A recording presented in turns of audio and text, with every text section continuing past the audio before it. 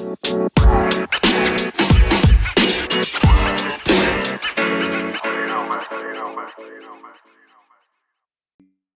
just read out his citation. So Dr. Ulrich Signe is a medical doctor and seasoned global surgery researcher. He's a research advocate with Harvard Medical School program in global surgery and social change. He's also a global surgery fellow with Operation Smile. He's an avid neurosurgery enthusiast. Dr. Signe also serves on the secretariat team of the World Federation of Neurosurgical Societies Global Neurosurgery Community, He is the founding president of the Association of Future African Neurosurgeons, the platform dedicated to mentorship of future African neurosurgeons. So I believe he's very well qualified. I mean, I've been part of his one of his trainings before, and he has a lot of good stuff to give to us. So I want everybody to just stay focused and then try as much as possible to gain from this program. Dr. Signe, you have the floor. Thank you, everyone. So first of all, thanks to all my friends here. I have a lot of friends here. The very first of them is Aliu. Aliu is a friend has been a friend for the past years, maybe past 3 or 4 years. And Mashko is another good friend of mine. We served on the Incision International Research Team, and he has gone on to be an executive of Incision. I'm looking for my good friend Udeme, but I think maybe internet issues or NEPA has done him something bad because I can't find him yet. Adesina is a good friend as well. We've worked on a few projects. Since we know our context is a bit different. I think I'll turn off my camera to go through the presentation so that it's not using too much broadband. Everyone can follow for most of the presentation. So I hope you're okay with that. So I'm turning that off and sharing my screen. Yeah, so the presentation today is going to be very, very realistic and practical. So what are we going to talk about today? Well, we'll talk about the practical aspects of research, like we said. My name, like we said, is Ulrich Signe. I'm available on Twitter. You can follow me for more interactions and reach out if need be. So I have no disclosures for this. Our objectives here will be to give all the participants some background on like global surgery research, types of research, how to define a focus for yourself and go ahead and implement a career plan so that at the end of this conversation, anybody interested in global surgery research, academic global surgery should be able to go ahead and define a career for themselves and hopefully become what they wanted to be and change access to surgical obstetrics, trauma, and anesthesia care. So I think this is an important question. What is global surgery? Obviously, I know that we are among Incision members, and so I will be expecting that everyone has an idea what global surgery is. We will not spend too much time on this, but it is very important that we ask the question. So one of the definitions now out there is that of Bath and Al. I've put a link below, and you can find this article if you just type global surgery definition on Google. So Bath looked through all that has been done for global surgery and came up with this definition. What I want you to focus on is just the highlighted, so the bold words here. When you look at the bold words here, what you see is that we talk of improved, equitable. When we talk of surgical care here, surgical care, you should think of surgery, obstetrics, trauma, and anesthesia. So surgery here is just an umbrella term. And we're talking about the entire world's population. So why did I choose these words specifically? We're trying to make things better. And to make things better, we need to know where we started so that we can appreciate where we are after. You cannot say if something has been improved if you don't have a baseline. And this is where research comes in. Research helps us establish what the baseline is and sometimes identify why the baseline is that way, then perhaps suggest how we can improve the baseline. Then we can reevaluate and decide whether we have improved or not. So this is really where the research comes in. But the interesting thing about global surgery is that global surgery has so many aspects to its practice. Research is just one component. There is advocacy, which is you getting your business on other people's tables. So basically what we'll say, shaking tables out there, you know, when you go there, you're like, okay, this is one problem, say in Nigeria. A Nigerian population doesn't have access to cardiac surgery care. We want them to have access to cardiac surgery care. If you're doing that, you're speaking to the governor of a state, if you're speaking to a minister, you're in the advocacy business. Another component is policy. You know, if things are going to happen, you need some kind of political will. This political will can be in the form of the states, like the Ministry of Health, for example, Ministry of Finance. It can be in the form of, you know, societies, medical societies. I always remember this one video that I saw, I think it was 5 or 6 years back, when one of the ministers of health of Nigeria was telling young Nigerian general practitioners that they needed to think about other career prospects instead of talking about trying to get into specialization.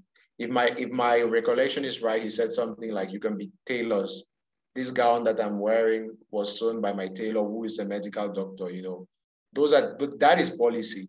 It is bad policy, but it is policy, and you need to be able to change that. So there is one component of that in global surgery, policy. Another component of global surgery is education. This activity organizing is an activity of education, you know, getting skills, exchanging.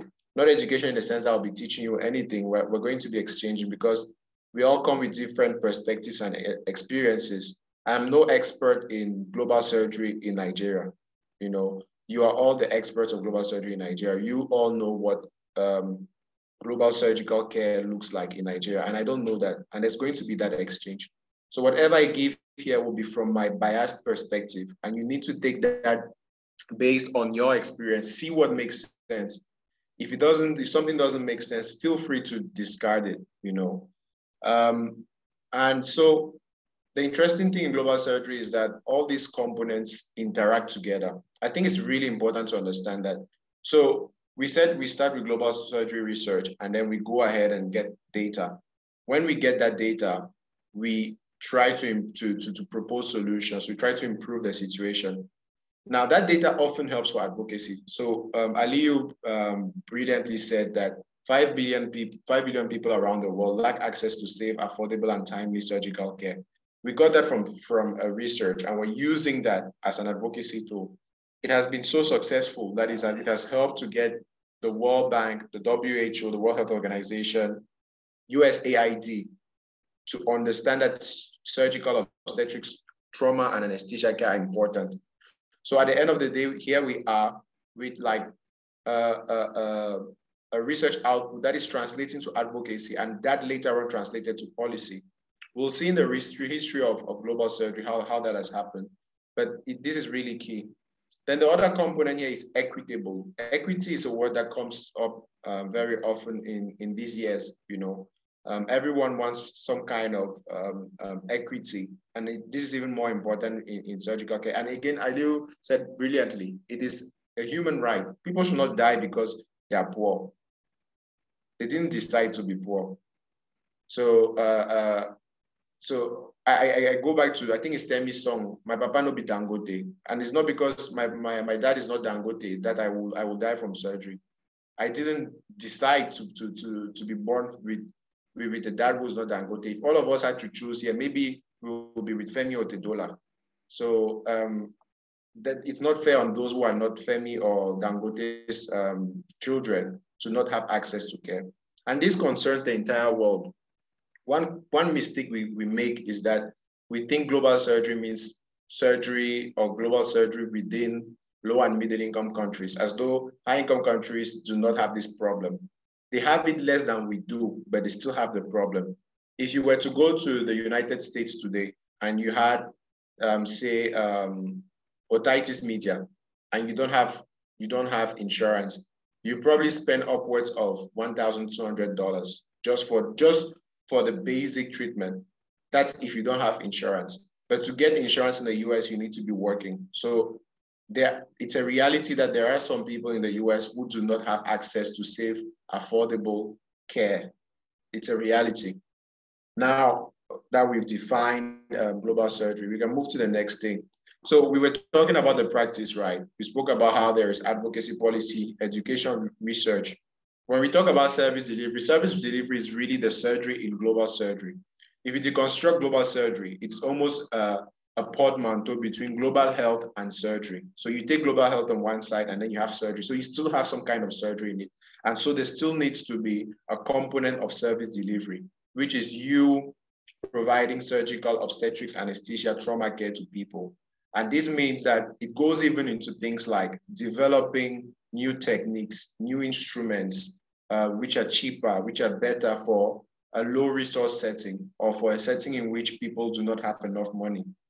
So all these components are within surgery. And so when you understand all of this, that means that you can literally have advocacy research, policy research, education research, and service delivery research. So this is the first thing we need to establish. And so if you're trying to get into global surgery research, find a spot that you feel comfortable in early on. Are you more of an advocacy kind of a person or a service delivery kind of a person? And start working on that and build your passion. Why is this important? Research takes time and you need to be very patient. And if you're going to be patient with something like this in which you're invested and you're not getting any direct reward for, then you need to be passionate and you need to like what you're doing. Do not commit the mistake of getting involved in something if you have no interest whatsoever. You will not end up completing your projects. So I would like all of us to reflect on this, and we will reflect on this every time we add information. Who qualifies as a global surgeon? And what makes someone a global surgeon?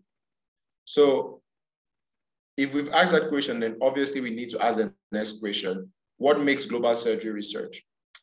Can we say that all research produced in a low and middle income country is global surgery research? Because it is in a country where you have limited access. If you think about limited access, you, for example, in Nigeria, know this better than anyone. The kind of care that you can get in Lagos, that you can get in some areas of Abuja, is not the kind of care that you will get in the Delta region, in the Adamawa. That's not the kind of care that you will get.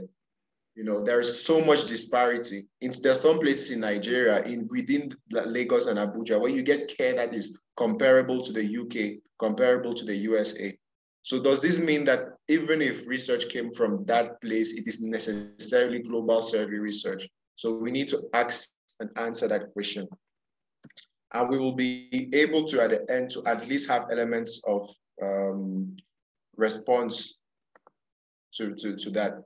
So I am a fan of history because it is difficult to go anywhere if you don't know where you've come from. It's always important to understand the history. And when we talk about global surgery, well, interestingly, the first time the word global surgery came into play was actually mentioned by a former WHO Director General. And this was in the 1980s. However, it wasn't until 2014-15 that global surgery actually took off. At the time when the DG of WHO mentioned global surgery, taking care of surgical patients, people were like, we don't think it's important. Surgery is very expensive. And like, we think more people are dying and suffering from infectious diseases. And there has been that pushback from the global surgery community to say, no, you don't have a greater burden than surgery. We found out that more than 5 million people don't have access to surgical care, obstetrics, and anesthesia. I think it's not really a good idea to try and compare, to say we have a bigger burden. The thing is, people are suffering altogether. For a human being, it doesn't make a difference whether for the average Nigerian, whether you have malaria or whether you have appendicitis, all of that is still suffering. And all of that is still means that you still go to the hospital and you still need to spend money, and you probably have to not go to the to work for a while because you're sick.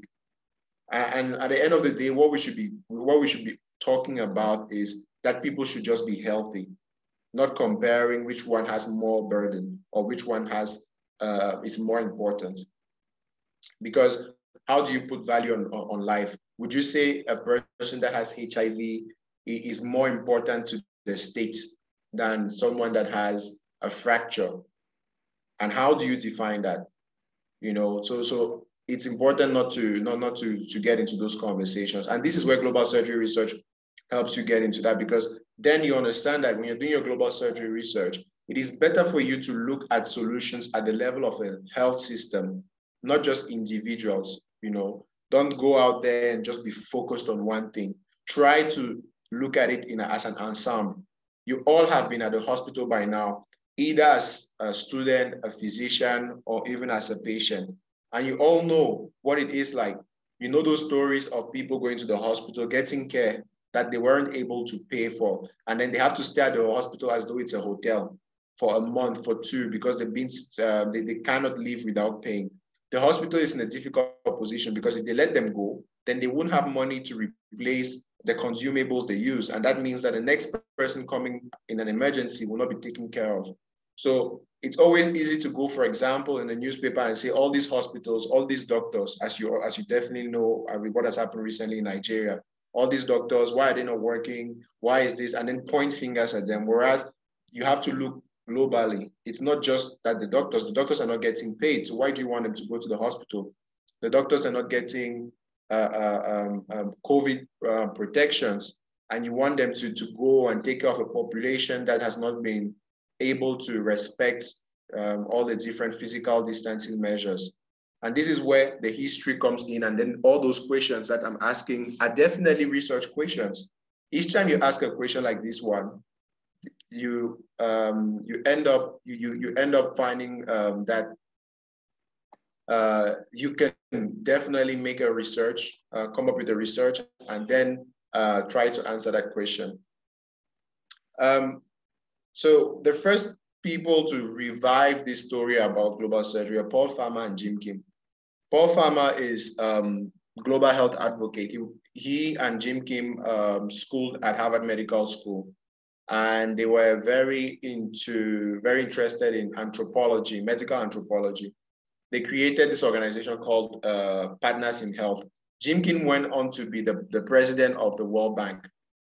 Why is this important? Because then you understand why global surgery got traction at the level of the World Bank.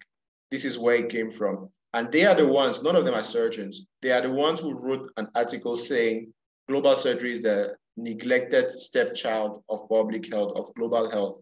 And that is how later on we got the Lancet Commission on Global Surgery. And it is this Paul Farmer that he's at the head of the Department of Social Medicine at Harvard Medical School. And that's why the program of global surgery has a fellowship with his name, which is the Paul Farmer Global Surgery Fellowship.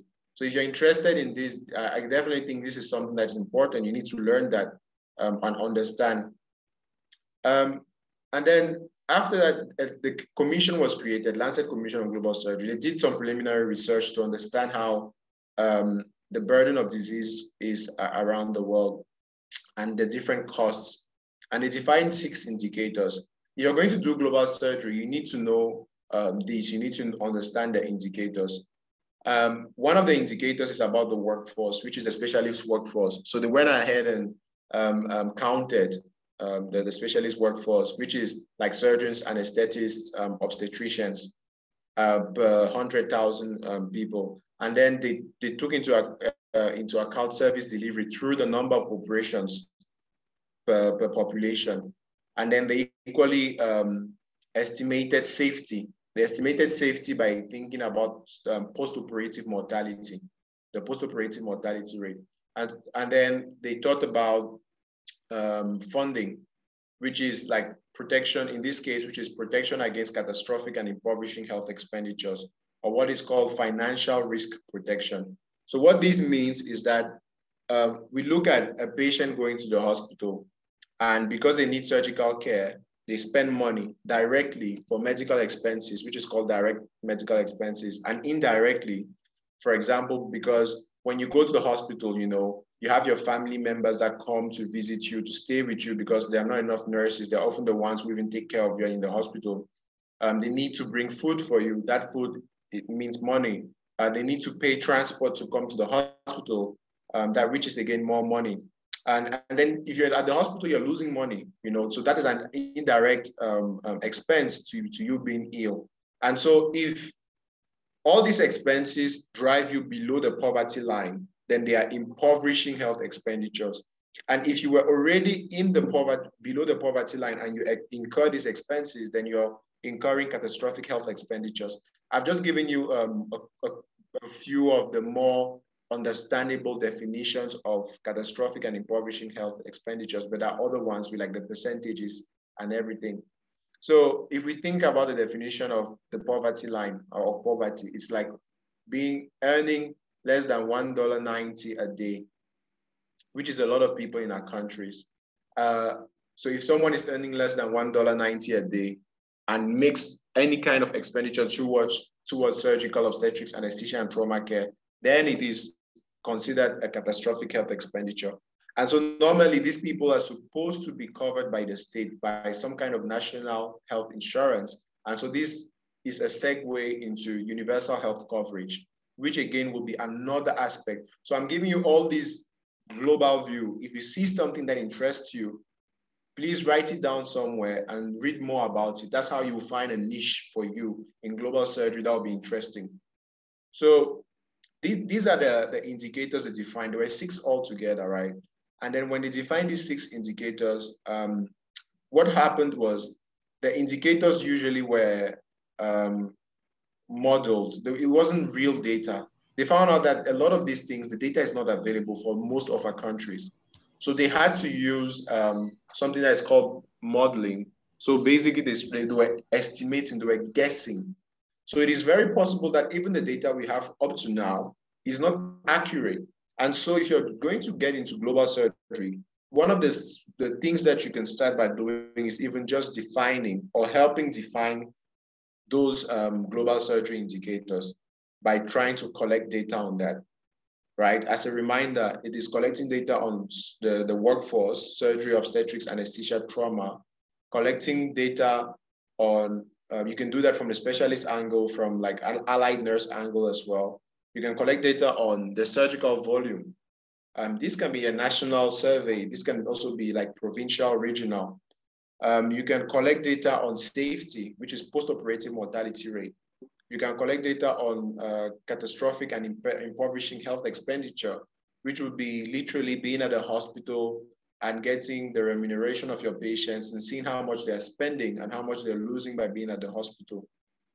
And then following all of this, the information from the Lancet Commission was taken to the World Health Assembly, which is the meeting of the WHO. And at this World Health Assembly meeting in 2015, a resolution was passed, Resolution 6815. Again, here, this is how you see how the research from the Lancet Commission was turned into advocacy at the World Health Assembly, then which turned into policy as a resolution, which became Resolution 6815. And Resolution 6815 recognized that emergency and essential surgical care was part of universal health and therefore should be covered by universal health coverage. Then they defined these emergency and essential surgical diseases in the disease control priorities 3. If you just go on Google and type disease control priorities 3, you can download the document for free and learn which ones were put there. And again, this is another angle for you to research. To better address all the problem of global surgery, they went ahead and defined national surgical obstetrics and anesthesia plans, NSOPs, and Nigeria is working on its own NSOP right now.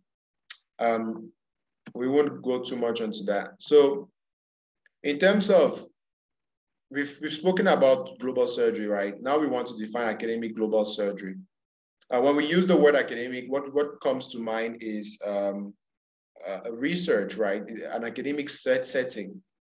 And so academic global surgery, as defined here, one of the two definitions that you can find out there, you see it involves research, like we said before, education, advocacy, and surgical care delivery, service delivery in regions which have health inequities. And I remind you again that it's not about low and middle income countries, it's everywhere, so long as there's no access to safe, affordable, and timely surgical care. So another definition that we have here, this one from Krishnaswamy, this definition focuses again on research, which is the scholarship, production of research, academic output, education, and it insists on the fact that it has to be linked with some kind of clinical global surgery. It can be in the form of basic science. Basic science is the research that you do in the lab with like cells, mice, rats, other kinds of animals. Translational research is when you take that basic science and try to implement it in a clinical setting, because there is a wide disparity between what works in vitro and what works in vivo. Education, we've spoken about. The clinical outcomes represented in the Lancet Commission primarily by the post-operative mortality rate. And what is interesting here is this concept of health services research and like health system strengthening. You get a health systems approach to your solution or research. So what you do is you look at a problem not just from a disease perspective, you look at it cross-sectionally. So you say, okay, if there's a problem with this disease, it's probably because the system has some issues, and you look at it from the components of a health system. One of them is the workforce, the other one is the service delivery, the other one is infrastructure, another one is funding for the system, another one is information management, and the final one is governance. We'll speak more about it later on. So let's get now to this. We've shown you, I hope we've shown you by now that global surgery research can reach far and wide. And I feel like if you're interested in surgery, you'll probably find a spot for yourself in global surgery research. You should be able to find something for yourself. And so if you're able to find something for yourself, the next question is, how do you start the research? Obviously, before you start anything, you need to read all that has been done, at least that is relevant to what you want to do. Otherwise, you will do research that is not necessarily, that is new information, but that is not very pertinent. What do I mean by this? Let's think about if someone came and told you how many people are in a nightclub somewhere in Abuja right now. That is new information. You didn't know. But is that relevant? Is that pertinent? Is that something you're interested in? Probably not. But it's still new information. And so there is this mistake that we make where we think because we're reporting something new, it is relevant. It's not. You have an advantage, unlike a lot of people. You live in a setting of low access to safe surgical care and timely and affordable. So you know what is relevant. You know what is relevant because all of us have been in that situation where we sit down and we're complaining about the system, right? We complain about how as medical students, graduates, you're not able to get into the workforce immediately. When you get into the workforce, you have difficulties getting into residency. When you get into residency, you're not paid on time. So you have to go and see your landlord and start begging and making arrangements, all of that, after spending all this money. And what happens? Some people cannot take it. So they might leave the country to try and get a better solution. Is that necessarily a bad thing? Is that necessarily a good thing? All those questions are research questions, all of them. And so you have that advantage. And if you found answers to them, people would be interested, you know. I would put it this way. We all know that video of Off Your Mic, right? That is a situation that you can use a global surgery prism to it. You know, like why did that happen? A lot of that has to do with poor governance structures, not just from the Ministry of Health or the government, but equally from the medical professional bodies, right? And if you apply a global surgery aspect to it, you will find that, that there are certain things that can be improved on. So if we're going to read relevant research, we are going to be challenged by something. The fact that the more time passes, the more you get publications in global surgery. They can be confusing. They can be annoying. So I think one way we can start, I would recommend for anyone who is not versed with global surgery research, is to check the article written by Niyokuri et al., which gives you top 10 resources in global surgery. At least start with that. And then once you've done that, you need to get in touch with those organizing journal clubs. I'm happy we have Mashku here. Mashku and Aliyu actually have contributed significantly to journal clubs within different organizations. Mashku, for example, within Incision for more than a couple of years. The Johns Hopkins SOTA group, which is like surgery, obstetrics, trauma, anesthesia, you can find them online on Twitter. They organize weekly journal clubs. Harvard PGSSC organizes weekly journal clubs as well. And Lifebox, Ariadne Lifebox, they do organize weekly journal clubs.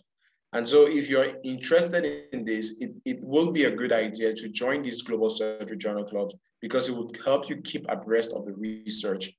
It's easier to start thinking about research once you've started reading, once you have a good idea of what is out there, really. I mentioned Twitter, right? I think if you're going to be serious about doing research, there's no way on earth that you're going to go about it without Twitter, especially in global surgery. If you're serious about global surgery research and you're not on Twitter, the first thing you need to do is create your global surgery, your Twitter account, follow the relevant accounts like Dominic Verwoerd, follow Aliyu, Mashko, Global Surgery Journal Club, follow as many of them as you can. When you read an article, try and find if the author is online, follow them so that you can stay abreast of what they're publishing and what they feel are priorities, and you can equally give feedback. So my recommendation to you is start with Twitter. Dominic Verwoerd published this document on Issue in 2018. It is #Global Surgery 101, where he explains how you can engage from the creation of your account all the way to like having a strong presence online on Twitter. So we gave the breadth of global surgery research, right? And now we want to go into like, how can we view this so that it's less confusing? We can take a look at it by specialty, right? So one way you can decide to approach this is start by thinking, what am I interested in? Are you an anesthesia kind of person, an obs-gyn kind of person, or neurosurgery, plastic surgery, cardiac surgery?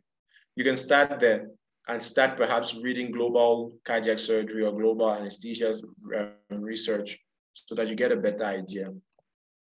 Another way we can look at it is from like the LCOGS. LCOGS here means Lancet Commission of Global Surgery. I forgot to put the S there. LCOGS indicator. Like I mentioned before, we have indicators for geographical access, which is like 2-hour access to a facility. The facilities here are defined as bellwether. Bellwether facility is a facility that, so the term bellwether comes from politics normally. A bellwether state or district is a district that resembles the nation. So you can go into that district and take votes, and you can get an idea of what the entire nation will look like. So with the global surgery community did the same. They said, okay, what are 3 surgeries that if you have, they'll be good, they'll give you a good idea of like the rest of the surgical system. They found out that when facilities are able to offer 3 surgeries, which are C-section, laparotomy, open laparotomy, and open fracture repair, they were able to offer most other surgeries more than 90% of the time. And so they define any facility that can give you those 3 things at any one point in time as a bellwether facility. And so if you're trying to estimate geographical proximity, You can use GIS, or Geographic Information System Mapping. This is a type of research where you will be defining how far away are individuals by car from a facility that offers bellwether, which is, we said, cesarean section, laparotomy for things like appendectomy and open fracture repair. In terms of specialist workforce, we mentioned it like SOTA, surgery, obstetrics, trauma, anesthesia. But you can equally give another perspective to this, which would be nurses, for example, or biomedical engineers. You can think about it from so many different angles. The operative volume, again, it's self-explanatory. Safety and quality of care, usually we talk about the post-operative mortality rate, but safety and quality in medicine has been defined by more than just the post-operative mortality rate. For example, one thing they use in safety and quality of care is if a condition can be avoided and it happens, then there's a problem with the safety and quality of care. So things like patients developing pulmonary embolism in hospital would be considered negative factors in terms of quality of care. And you can read more about this. You can go online, read more about quality of care, and try to define this within your context. We took some time to speak about financial risk protection earlier on. Now, the surgical system component is another way you can look at it. I mentioned that there were 6 of them: workforce, service delivery, infrastructure. Information management is like having databases to be able to track diseases. Funding, in terms of money for like financial risk protection, governance. So let's get to the thick of it now that we've given all this information. So how do you build a career in academic global surgery? And specifically, I'm going to be talking about from a perspective of like low and middle income country researchers. So you start with building your own capacity. And there are a lot of resources online for free. All of the things I've put here are free. So you start by having internet and by taking some time to take these courses. All of them are free. Elsevier, Cochrane for like systematic review. Elsevier and AuthorAid give you the basics for research, at least understanding the process and everything. Hoblance will help you be a good reviewer. It's good to be a reviewer because you get to read what other people have done and you get to give feedback, you contribute to the community. Coursera has many courses. One of them, for example, is the biostatistics for public health. Normally, you have to pay for most of those for the courses, but if you tell them you can apply for financial aid 15 days before the course starts, and often they give it, if they know that you're from a low and middle income country and you have a clear plan of how you want to use it, they will help you with it. Same thing goes for edX. Global Health e-learning is free. Now you need to think about having a portfolio. So your portfolio starts when you have certain accounts. We mentioned Twitter already. We need to think about ORCID as well. So you just go online, type ORCID, put your information in, create an ORCID. This gives you a unique number of identification for your research and helps you track your research. This is very important, especially for us Africans, because we often have 4, 5, 6 names, because when we are born, we need to give the name from the paternal family, from the maternal family, and then you have to give you a name for like your godmother, your godfather that will be accompanying you in your life and all those things. So what happens is that when we write articles, we often like one day you're called Olaoluwa Adesina, and then the other day, because your name is equally Obasanjo, now you're writing Obasanjo Adesina. So when you go on PubMed, nobody can find all your articles. So your articles are like as though they were different people. And that is a risk for you, because then you don't get the right credit. Although you know where your articles are, other people don't know. So if you use ORCID, it will help you so that every time you submit an article, try to submit with like your ORCID so that it always goes to the right account, and try to write your name in the quote unquote European way. We call ourselves by our family names first. But if you do that when you're writing a manuscript, what happens is that your family name gets abbreviated and your last name, which appears, is actually your first name. So say your name is James Okeke, and you decide you write like the way we usually write, it would appear Okeke James. And so if you go online, it's going to appear O James. So you're supposed to write James, then Okeke, so that it appears J Okeke. That's an example. You need a Google Scholar account. When you don't have a lot of research experience, it's a good idea to start with things like letters to the editor. These are easy documents to write. Whenever you see something interesting, you have a perspective, try to write, but equally write op-eds. Start with reviews as well, be it narrative reviews, scoping reviews, and systematic reviews. Remember, we said for reviews, you can learn about how to do them by going through the Cochrane course, which I mentioned in the previous slides. Surveys are a good way as well because they're easy to do. They're not very difficult. But the issue with this is that a lot of people have received too many surveys during the COVID pandemic. So surveys are not giving you as much results as you would like. So I would say probably wait a little bit on this and work more on letters to the editor and reviews. Whenever you work on a project, try to have an abstract presentation at a conference. Privilege a conference that is online, and equally conferences that will offer you travel scholarships. An example of this kind of conference would be Bethune, Bethune, which is in Canada. So if you do your research in time and you submit to Bethune and they accept it, you are very likely to, if it's really good work, you're likely to get a travel scholarship, all expenses paid. Unfortunately, the fact that you get a travel scholarship is not enough for you to get a visa. We've had situations where we were not able to attend conferences. So that is another game on its own. And often they will refuse it because they'll say you're young. It is likely that you will go there and you will enjoy Oyibo life too much that you will not want to go back. So you need to be cognizant of that and understand that you have some frustrations. Another conference with travel scholarships is Health Systems Research, which equally offers a lot of travel scholarships. Whenever you're publishing, try to get visual abstracts and try to get them in English and local languages so that people in your area, in your country can read about what you found. Research is not for flaunting on the internet. Research is meant to be used. It's good to post it on the internet so that people can learn about it. And so if you're going to do it, make it in such a way that people can actually learn about it. If you have to put it in Pidgin, put it in Pidgin. If it has to be in local languages, then put them in local languages. Talking properly about career. Now you're here and you're probably asking yourself, okay, where am I going to go to get these things done? You can start where you are, but these are other places that can get you to where you want to be.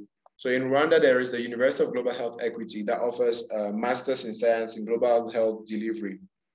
You can apply every year, and if you meet the threshold, the standards, they will admit you. It's very competitive nowadays because UGHE is directly linked with Harvard Medical School through PIH and Paul Farmer.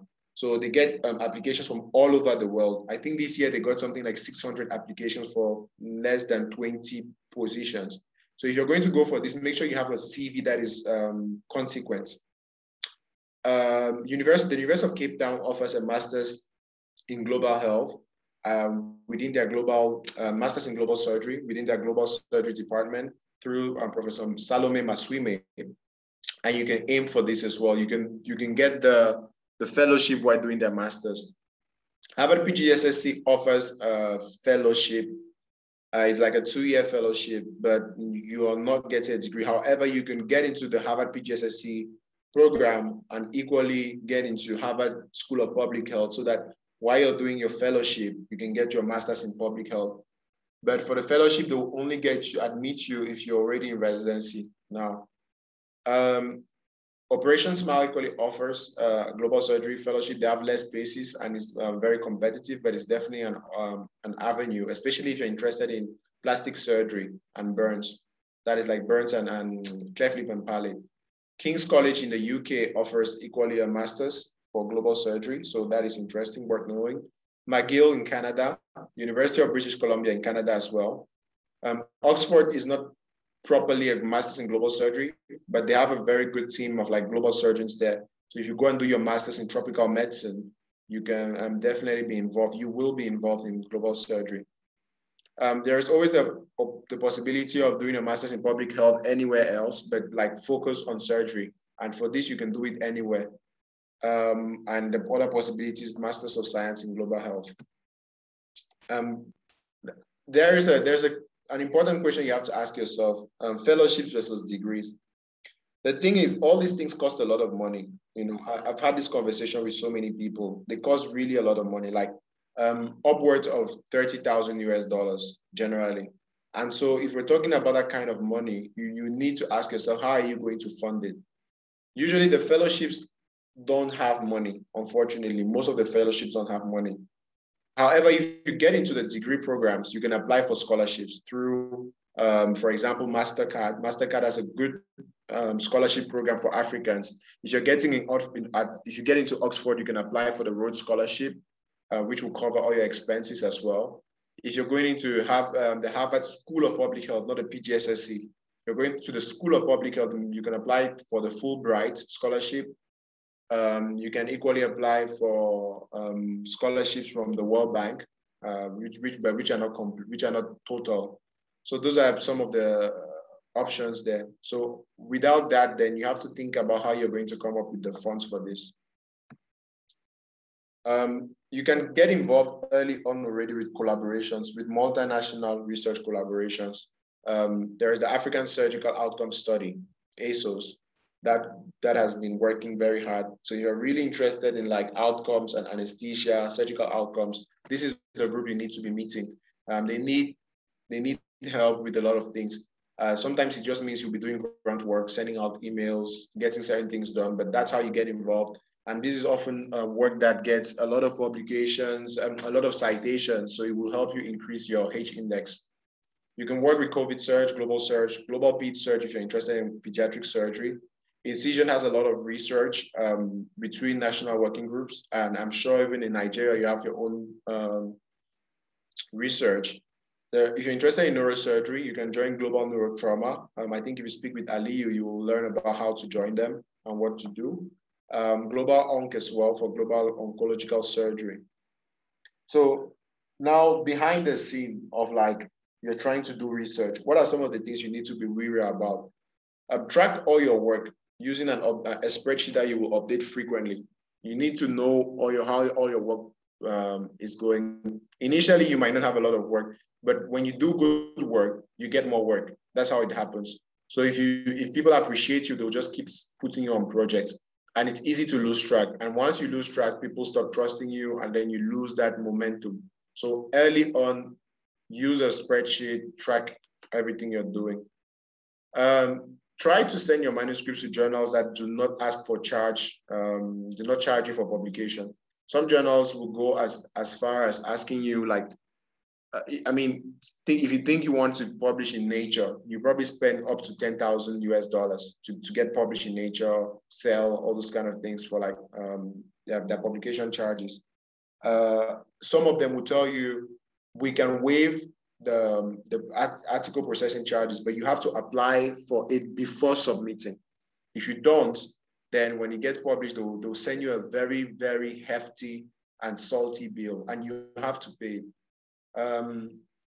Try to target special issues.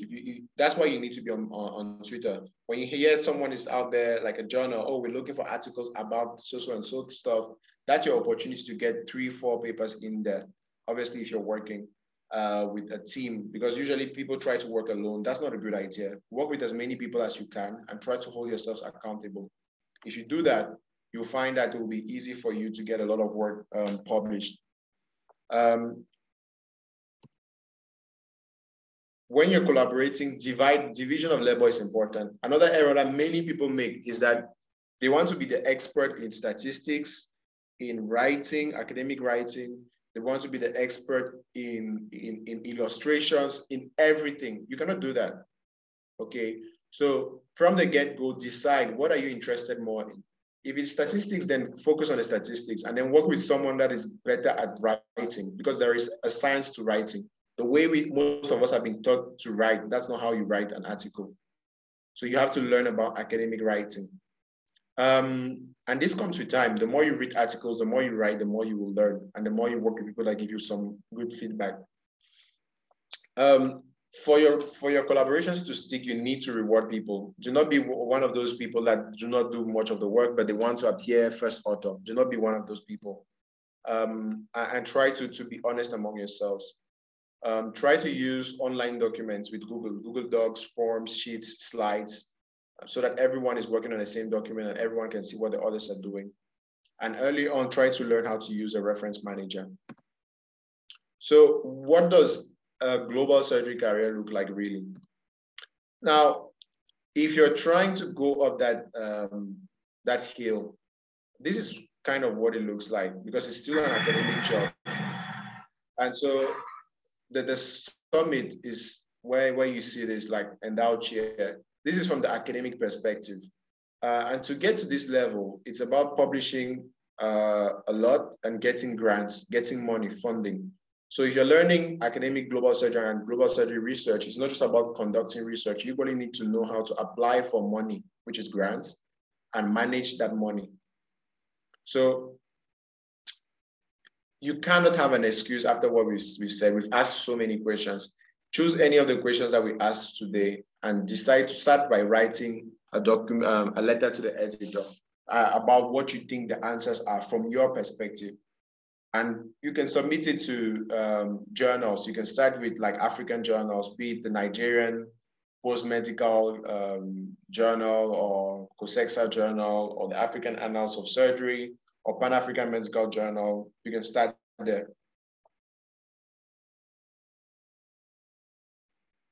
So talking about writing a letter to the editor and op-ed. So global surgery op-eds and blogs, you can write them to so many outlets. And Madupai published this document recently in Nature Microbiology about where you can submit global health blog posts and op-eds. Op-eds are literally mean opposite editorial, the editor's note. And so they appear often in like semi-academic outlets. This is a good way to get writing. The advantage here is that you can put some kind of personal perspective, personal stories. It's a good way to get out there. So write. Anything you have as an idea, write. And do not put too much heart into it, in the sense that if you submit it and they say it's not good, try to get feedback. Don't take it personally. Say, okay, how can I perhaps improve this? Try and improve it and work on it. Sometimes certain work has to just stay lying on your computer for the right moment for it to get published. But not every time. It's rare, but just recognize that. So here is my question from the beginning. Do you have an answer to these questions? Who do you think is a global surgeon? And if you're going to answer this question, you obviously give your perspective, but quote references from published global surgery research. What makes someone a global surgeon? And this is important because if we think about the surgeon, even within Nigeria, if we think about a surgeon practicing somewhere in Calabar, where there is no electricity, where there is perhaps no roads, and this person has never learned about the word global surgery, but they are helping people get access to safe, timely, and affordable care. Is this person a global surgeon? If someone is a surgeon and they get a master's in global surgery, are they more of a global surgeon than this surgeon in Calabar? If someone gets funding at a big university, at Harvard, at King's College, are they more of a global surgeon than you right now in Nigeria? You that have been every day at the patient's bedside, taking care of patients and finding solutions. Are they more of a global surgeon than you? So what in your opinion makes someone a global surgeon? And if you ask that question, then what makes, for example, a degree in global surgery? What is supposed to be taught in a degree of global surgery? And what qualities would you expect out of global surgery research? What would you consider global surgery research? If someone published an article in the United States about increasing access to thrombectomy for strokes in New York, that is about getting timely care, would you consider that global surgery? If someone posted about using an innovative technique to take care of hernia repair in Lagos, would you consider that global surgery research? And what wouldn't you consider global surgery research? All these questions can be answered in an op-ed, in a letter to the editor. So this is my proposal or my gift to you, that you, Incision Nigeria, work on this to see among yourselves how you would answer these questions based on what has been published already and based on your experience, and try to give it some nuance and perhaps submit it. Thank you.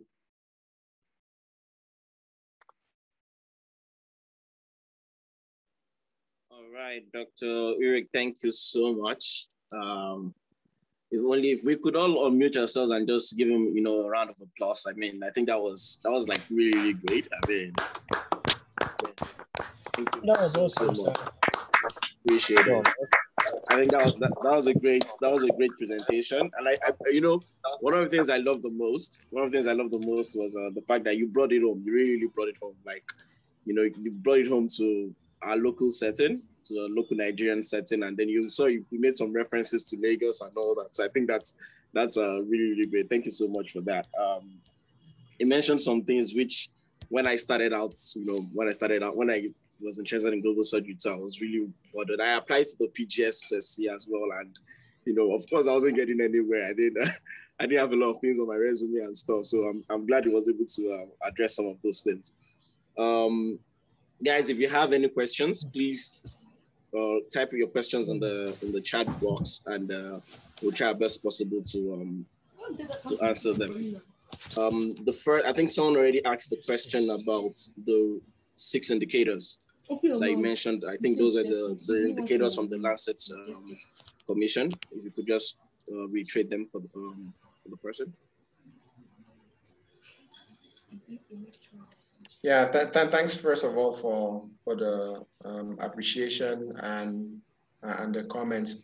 I just want to say, I know I could have come up here with like a whole course on actual research and everything. If we did that, we would not have finished. Like from what you've seen, I hope you've seen it from what you've seen, global surgery research is really broad. I could have come today and just spoken only about survey, or only about reviews, or only about health financing, And I think it's more useful for you if I give you the breadth, and then you decide what you're interested in. And you can always reach out, go online, for example, or reach out with questions. We can give you those information. But if you just type on Google, a lot of what we've said, you will find it easily, really easily. Now, getting to the question about the indicators. So the indicators as well, you can find them on Google, right? If you just type global surgery indicators, you'll find that you will land on the Lancet Commission of Global Surgery page, and there are 6 of them. One of them is it's often said to be geographical access, but it's not really access, because it's more of proximity. And this nuance, again, is a research question. Why make the difference between geographical access and proximity? First, let's define what it is. When we talk about the first indicator, we're thinking about 2-hour access to a facility. If you're thinking about global surgery in general, okay, then it means 2-hour access to a bellwether facility. Bellwether, we said, is a facility that has 1, laparotomy, 2, cesarean section, and 3, open fracture repair. If a facility can do those 3 things, it's considered a bellwether facility. We mean we're not talking about if it is supposed to, we're saying if it's able to, okay? And so the way you go about this is what we call GIS. If you learn about, you can go online and take open access courses on GIS. There's a lot of free software out there that you can decide to work in a really small setting and just do research about it, and it will be interesting. So that would be the first thing. But then we spoke about this nuance between proximity and access. What I mean by this is this: when you're doing GIS, it uses things like maps to say, okay, if you're living at X place it will take you about 2 hours to get to this facility. There's a really nice study out of Nigeria that came out about access to facilities for maternal health. And they found out that the time given by this software is off, you know, and we all know what traffic jam is like in our cities. When we talk about proper traffic jam, even Okada cannot get you there. You're just staying somewhere, right? So that it makes a difference between proximity where you're close, but do you actually have access there? And again, that's a nuance that you can read about it and write from your perspective. You take just Google, for example. If Google tells you living from X to Y will take you this time, when you take your public transport, does it take you that same time? And so does it make sense to use that to define access in Nigeria? You see, that is a question, and that's something you can work on. And then the other indicator, for example, is the surgical volume, which gives you an idea of service delivery. How many operations are done? So you go within maybe a state and you decide that in this state, let's try and see let's go through all the facilities in this state and see how many surgeries are done each year. And then we will ratio that based on the number of inhabitants. And then still for surgery delivery, to get an idea of the quality, you can look at it from a perspective of post-operative mortality rate, which is the way you get safety. But safety equally has been done on another aspect on like the usage of safe surgery checklist. So you can read about that as well. How many centers are actually using the safe surgery checklist? And if they're not using it, what are some of the things that they find difficult for not using it? Those are again questions, research questions. Another component to the indicators is the financial risk protection. So financial risk protection, you have one for like catastrophic health expenditure and another one for impoverishing health expenditure. So, you know, that is one angle that you can have to it, you can give to it. I hope I've answered your question. Yes, sir, you've done justice. Thank you. Right. Anybody else with any other questions? If you have any questions, please feel free to type them in. I think one of the other questions that someone asked was if we'll get a recording of this. If we get the slides, would you be nice enough to share your slides with us, Dr. Uric? All right, great. I have some questions here. So I know you mentioned, you just mentioned the contribution of Nigeria to the global surgery, to the field of global surgery. So wondering, like, despite the contribution, like the few contributions, why do you think global surgery is probably not so pronounced, in Nigeria? And then what's the scope of global surgery in West Africa and then in Africa as a whole? The current scope of it. There are a lot of things. So there are definitely some of the bright minds of global surgery in Africa and West Africa, in Nigeria and Ghana. Some of the really bright minds of it. I can think when I think about for example, the West African College of Surgeons is very involved in global surgery, and a lot of their members have participated actively in all the big major events of global surgery, be it research, policy advocacy, and everything. And that's the reason why Nigeria has an ENSO. Now, there are a number of reasons why it might not be at the level that we want it to be right now. I think one of the reasons is that unfortunately we have a fracture between the high level, the big guys, and the rest of the people. That is most of us. What I mean here is that when you think about the way the hierarchy is structured, the folks that are at UNILAG as professors, they're not in constant interactions with surgeons outside of Lagos and Abuja, for example. They're the big guys. They're there at the hospital, and they will go to conferences. They will learn stuff. It will stay at UNILAG. It will not disseminate. They will not go about chatting with other people. Even when they're on some projects, they don't necessarily call upon these people that, hey, come and join us. I mean, why would a professor at one of the big universities call you from whatever village you are from, that you should come and help with this? So that is one of the reasons. But there's also another level of like between the fact that there is global surgery is highly skewed towards high-income countries.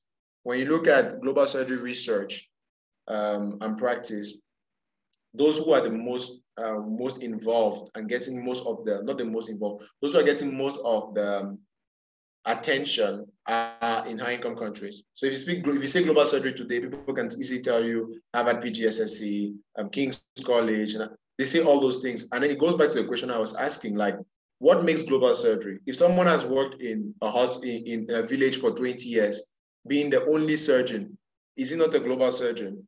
What makes someone at Harvard more of an expert about global surgery than him?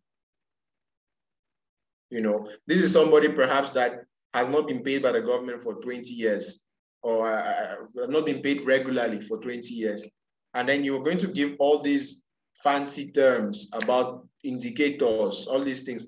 At the end of the day, this person doesn't have infrastructure. He knows what infrastructure is like, or she knows. He knows or she knows that here is where the problem is. If I just have this, I will be able to solve the solution. I'll be able to solve the problem. But if this person gets up, goes to Abuja and says, I want to meet the minister, what is going to happen with Abuja or Lagos, with the federal minister or the state minister? They will not receive the person. Like, who are you? But if someone takes the plane and they are Caucasian, they come from Harvard and they land, even if they're wearing shorts and slippers, they will meet the minister. So those are things that have to change.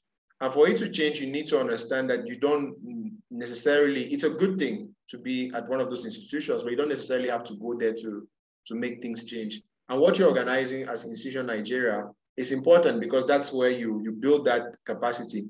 So you have to recognize that you already have those resources. Aliyu, Mashku have experience in global surgery that many people in Nigeria don't have. Udeme, Nelson Udeme, they have that experience. They've met other people from Africa. So you have to use them as resources. You have to recognize that. You don't have to wait for someone from Harvard to come to say that, okay, that now we have the real global surgery. No, you have that global surgery every day. And then I think the final thing is why perhaps it's not there yet. It is, I think there is global surgery practice because you have to define what you call global surgery, but we're not putting it out there. We need to say what the things that are happening. I know for a fact that if you go in certain areas, they've been abandoned by the government, but they're working together to offer themselves care. For example, they might be the ones putting money together to pay some people. Even churches play a great role in terms of like service delivery. So that's my opinion, and that would change. That would change with people like folks like yourself, working hard to get the recognition. Because if there's one thing, Nigeria no dey carry last. So you'll be able to get that flag up there. Definitely. Yeah, I think just to add to what you said earlier about being research not being about bragging rights, really, right? What's the point of doing research if you're not able to like use it for your for your local community? If it's not impacting your local community, and that's what you said about the professor at Unilag. I mean, you don't do research or don't do stuff and then just keep it for you. And that's why like you mentioned with Twitter and all that, you really need to get your information out there. I mean, that's the only way. That's the way we can actually, expand what we're doing and then, get global surgery recognition that it needs, like that of Harvard and the PGSSC program and the rest. So thank you so much. Again, guys, if you have any questions, please write them in the chat box. I think one other question I was going to come up with was, just like you said, if you want to apply to UGHE or you want to apply to like I said, applying to the fellowship, we need to build the resume, right? Your resume needs to be good. So, I mean, I know you mentioned some of the things like, writing op-eds and all that, like, what are the things that people could do right now, to like beef up their resume so that make it more attractive to like get into some of those fellowship programs or the global surgery degrees and all. So. Yeah, thanks for that question. That's something I'm I'm very passionate about actually. Building that resume CV. There are some folks here who are involved in some of our activities, like the Association of Future African Neurosurgeons. It's a group that we created. Um, we created because we thought more and more young folks needed to be able to build their resume and be able to be out there because unfortunately people are not necessarily helping them. I know it's a reality. A lot of us have heard or have been through that situation where you're applying and then they ask, we need a letter of recommendation. You go and see your teacher, your preceptor, and can you write me a letter of recommendation? You ask the preceptor 5 months before, 10 months even after the deadline, you don't have that letter of recommendation. Or it's questions like, what are you going to do? And all those kinds of things. So recognizing that, what we've done is, with the Association of Future African Neurosurgeons, for example, we have a curriculum for research fellowships, like within AFAN. And we use basically all that we said. We have a timeline of getting people through the different trainings. You have, for example, Ezekiel Olaoluwa here, who can tell you how this goes. You get already by taking those different courses, not only do you get knowledge, but you get recognition for the fact that you've taken the courses. And that's as many lines that you get. Because first of all, let's say this and let's be honest. Anybody applying for an opportunity is either a medical student or a medical practitioner like you.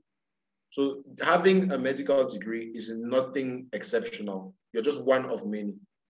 Next thing, having aced your exam is good, but it doesn't mean anything because it is difficult. How can I know that somebody at the University of Ibadan that got maybe 95%, how do I know if the 95% he got at the University of Ibadan is the same as 95% at Unilag?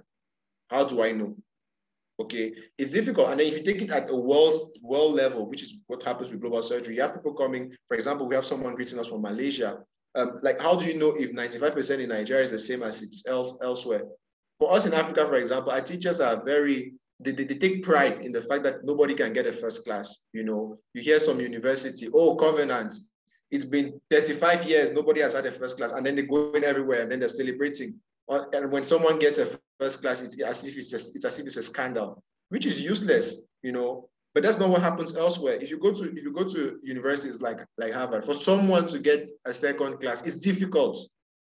It's very difficult because they have a perspective that if students are well taught, then they should be getting the marks.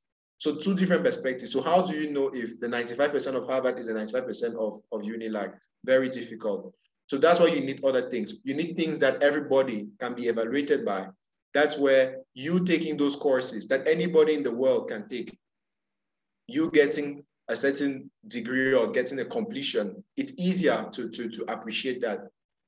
Once you've done that, you get involved in multiple projects, starting with, nothing is too small, starting with op-eds. You don't have to land in Lancet or BMJ immediately. Start small and then build it, and then you get that momentum and surround yourself with people who already have that experience. Like I said, it really doesn't have to be me. In fact, you don't have to come to me.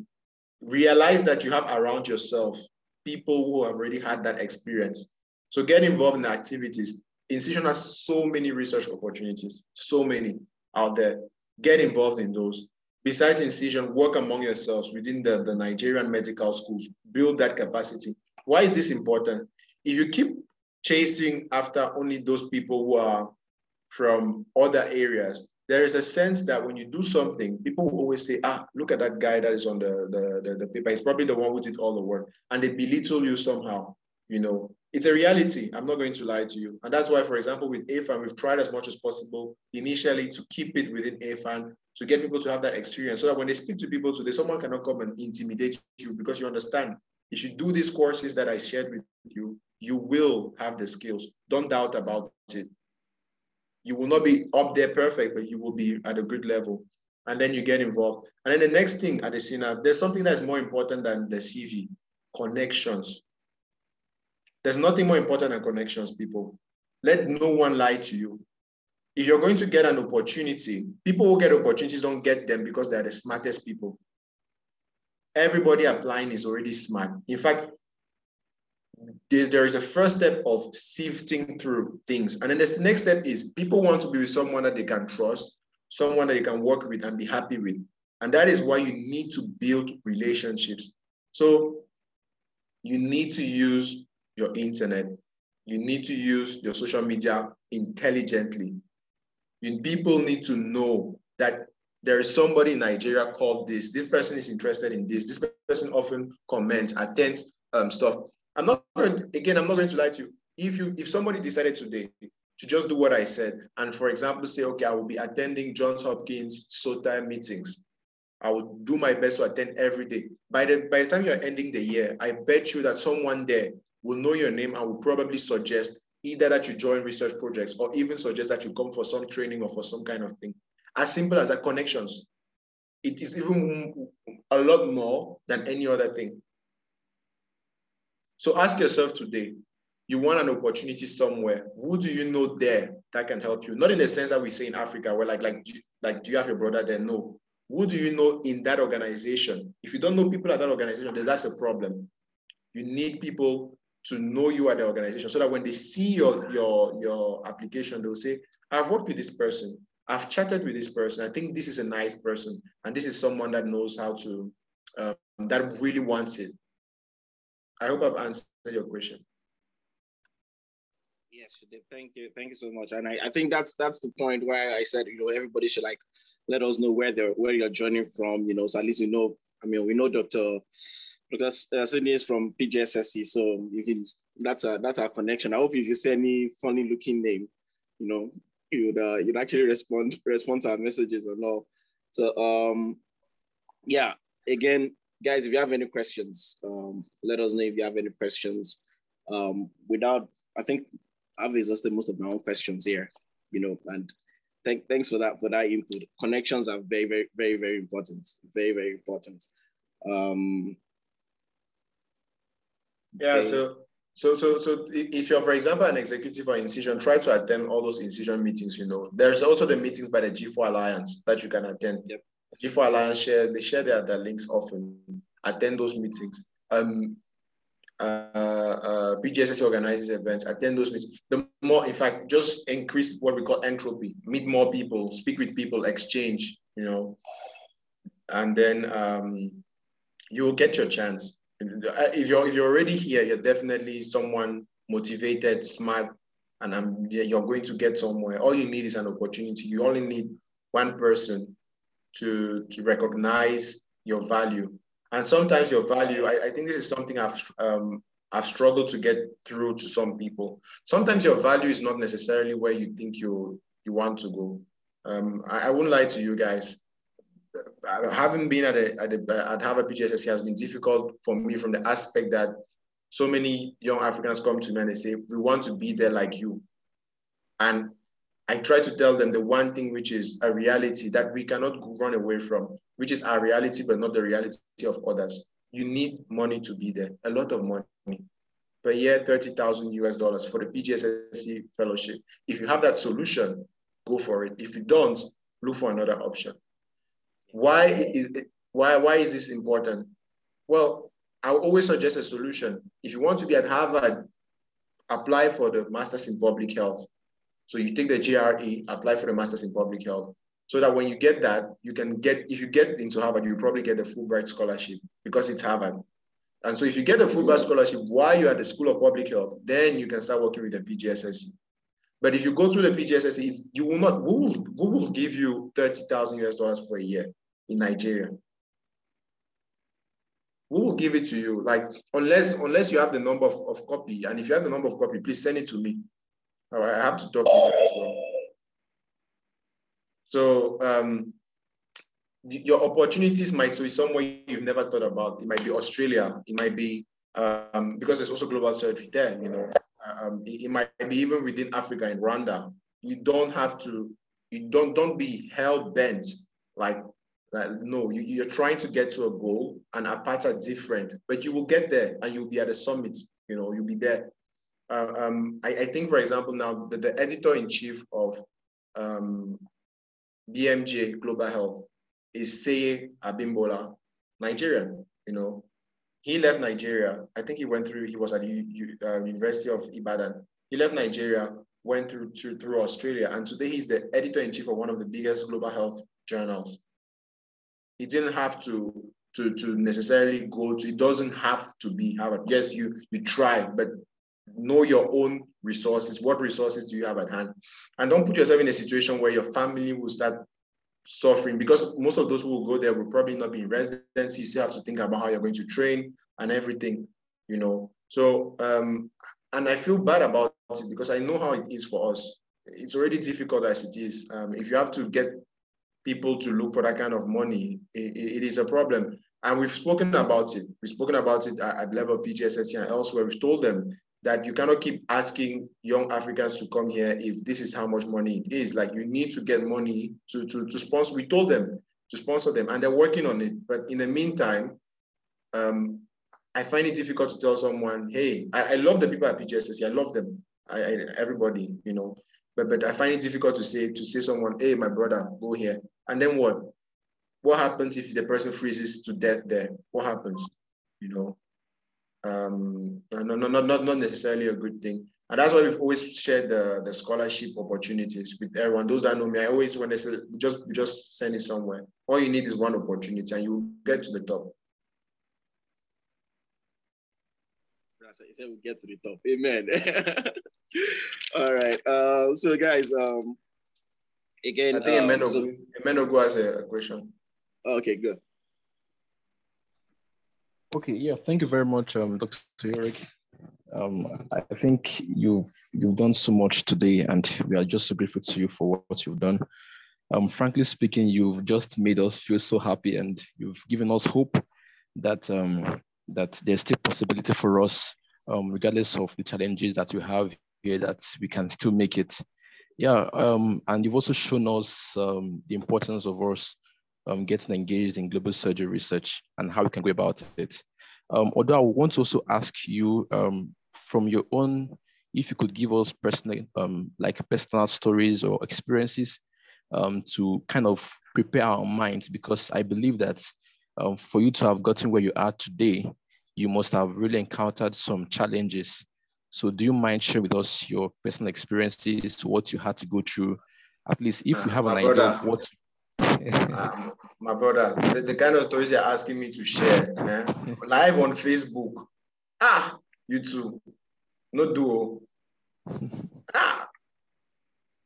Do you think you want to shake tables out here? This boy. Nah, come on. Now, yeah, these are things that we chat over beers, in places where people can not live on Facebook. I understand what you're saying, but you don't share it in public spaces like this. If you want that information, slide into his DM, and then he'll give you that information. Okay, no problems here. You see, these are the kind of things that what we do, we speak in parables.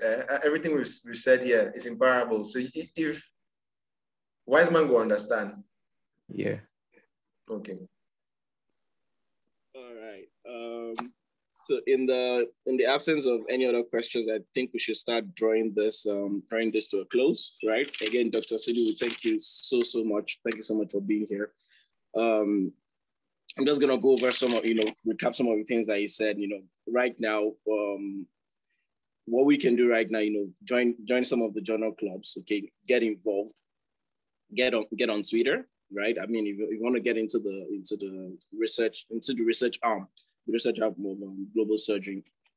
Like I said, there are so many arms of global surgery, right? There's research, there's advocacy, there's policies, there's education, there's service delivery. And please let me know if there's any question. I'm not following that, but yeah, so there are so many arms. And then right here at Incision, you have all the arms represented. Okay, so the best way to get into global surgery, I mean, as a Nigerian right now, and then, being a medical student or, or young medical professional, get involved with Incision, again, get that network, and then from there, just giving us information, and then from there we'll be able to grow in the field of global surgery. Again, Dr. Sydney, thank you so much. We really appreciate you. And then again, I think one of the things I really enjoyed about this is it was really personal and it was very, very relatable.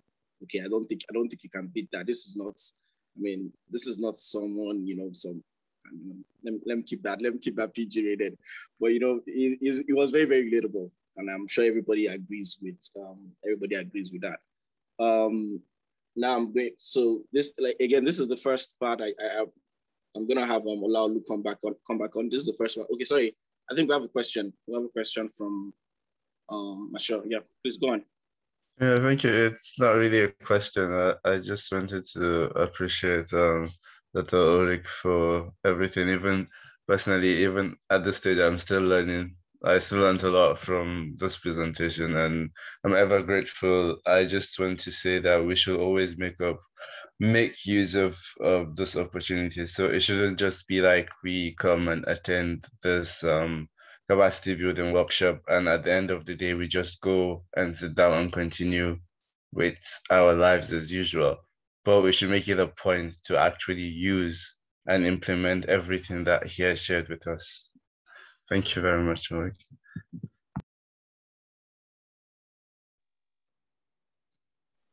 Yeah, thank you so much. Go on. Yeah, thanks, Mashko. And again, I'm insisting on this, guys. I try my best to practice what I'm talking about. I know there's going to be a tendency for people to start rushing. A lot of people will rush first to come and ask me questions and everything. Start with people close to you.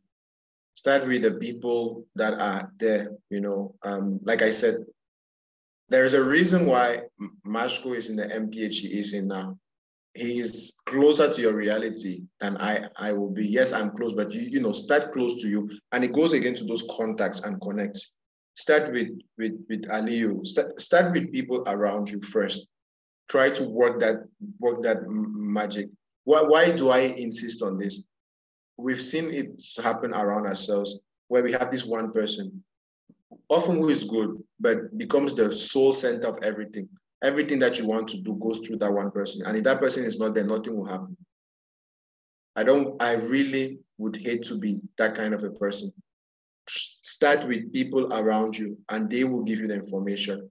They will help you with things that you thought, you know, you probably thought they didn't know. There's a lot of experience in Udemy, Nelson Udemy, Mashko, Aliyu, Adesina. So start there. Right.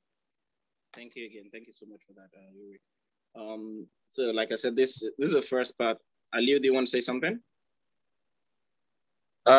Sure. I mean, I have to give thanks to Dr. Ulrich for his time and for at least motivating and inspiring us all on pursuing like at least research within global surgery and other things too within global surgery, and you know, guiding us and showing us the way. And thank you very much, Ulrich. Thanks a lot. And also thank you, the moderators and everyone for attending. I mean, it's an honor. I'm really happy and proud of this. Thank you very much. All right. Uche, I believe you also want to say something. Okay, yeah, thank you very much. I'm just so happy, like so happy. Frankly speaking, Dr. Ulrich, you've just done justice to the topic of today, and I must say that personally, I've been encouraged.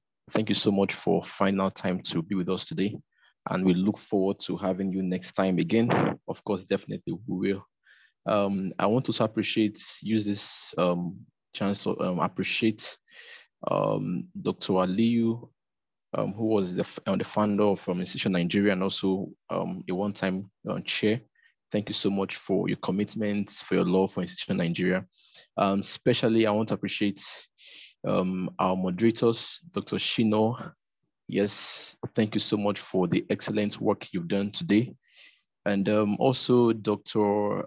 Ayomide, thank you so much. Thank you so much.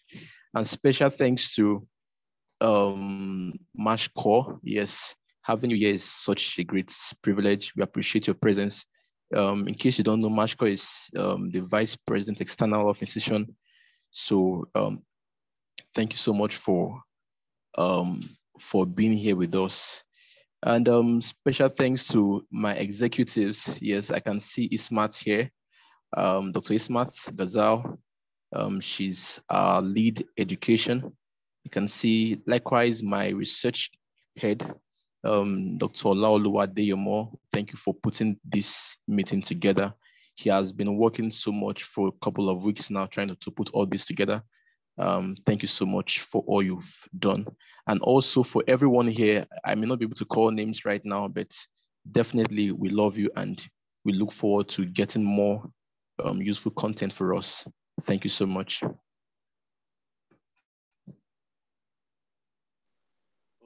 right. So I was gonna say that this is the first part of, I think, 14 series. So Dr. Ulrich just pretty much introduced us into, global surgery as a whole itself. But then, going forward, we're going to be going more into global surgery research and how we can get ourselves involved, and, what does it mean to actually conduct global surgery research? How can we make it, commendable? How can we make it relatable, to our local surroundings, and how to get involved? I mean, he talked about fundings and all that. So we're going to get into all the details as the weeks go on. Everyone here, we have your emails, so we'll send out emails, regarding the next meeting. We'll let you know when it's going to be, and then all the resources that we got from here will be shared out. And really appreciate everybody for being here. Thank you, Dr. Urek. Thank you, Masco. I think we've done all the vote of thanks, but really appreciate you guys for being here, and then look forward to see you again soon. Thank you.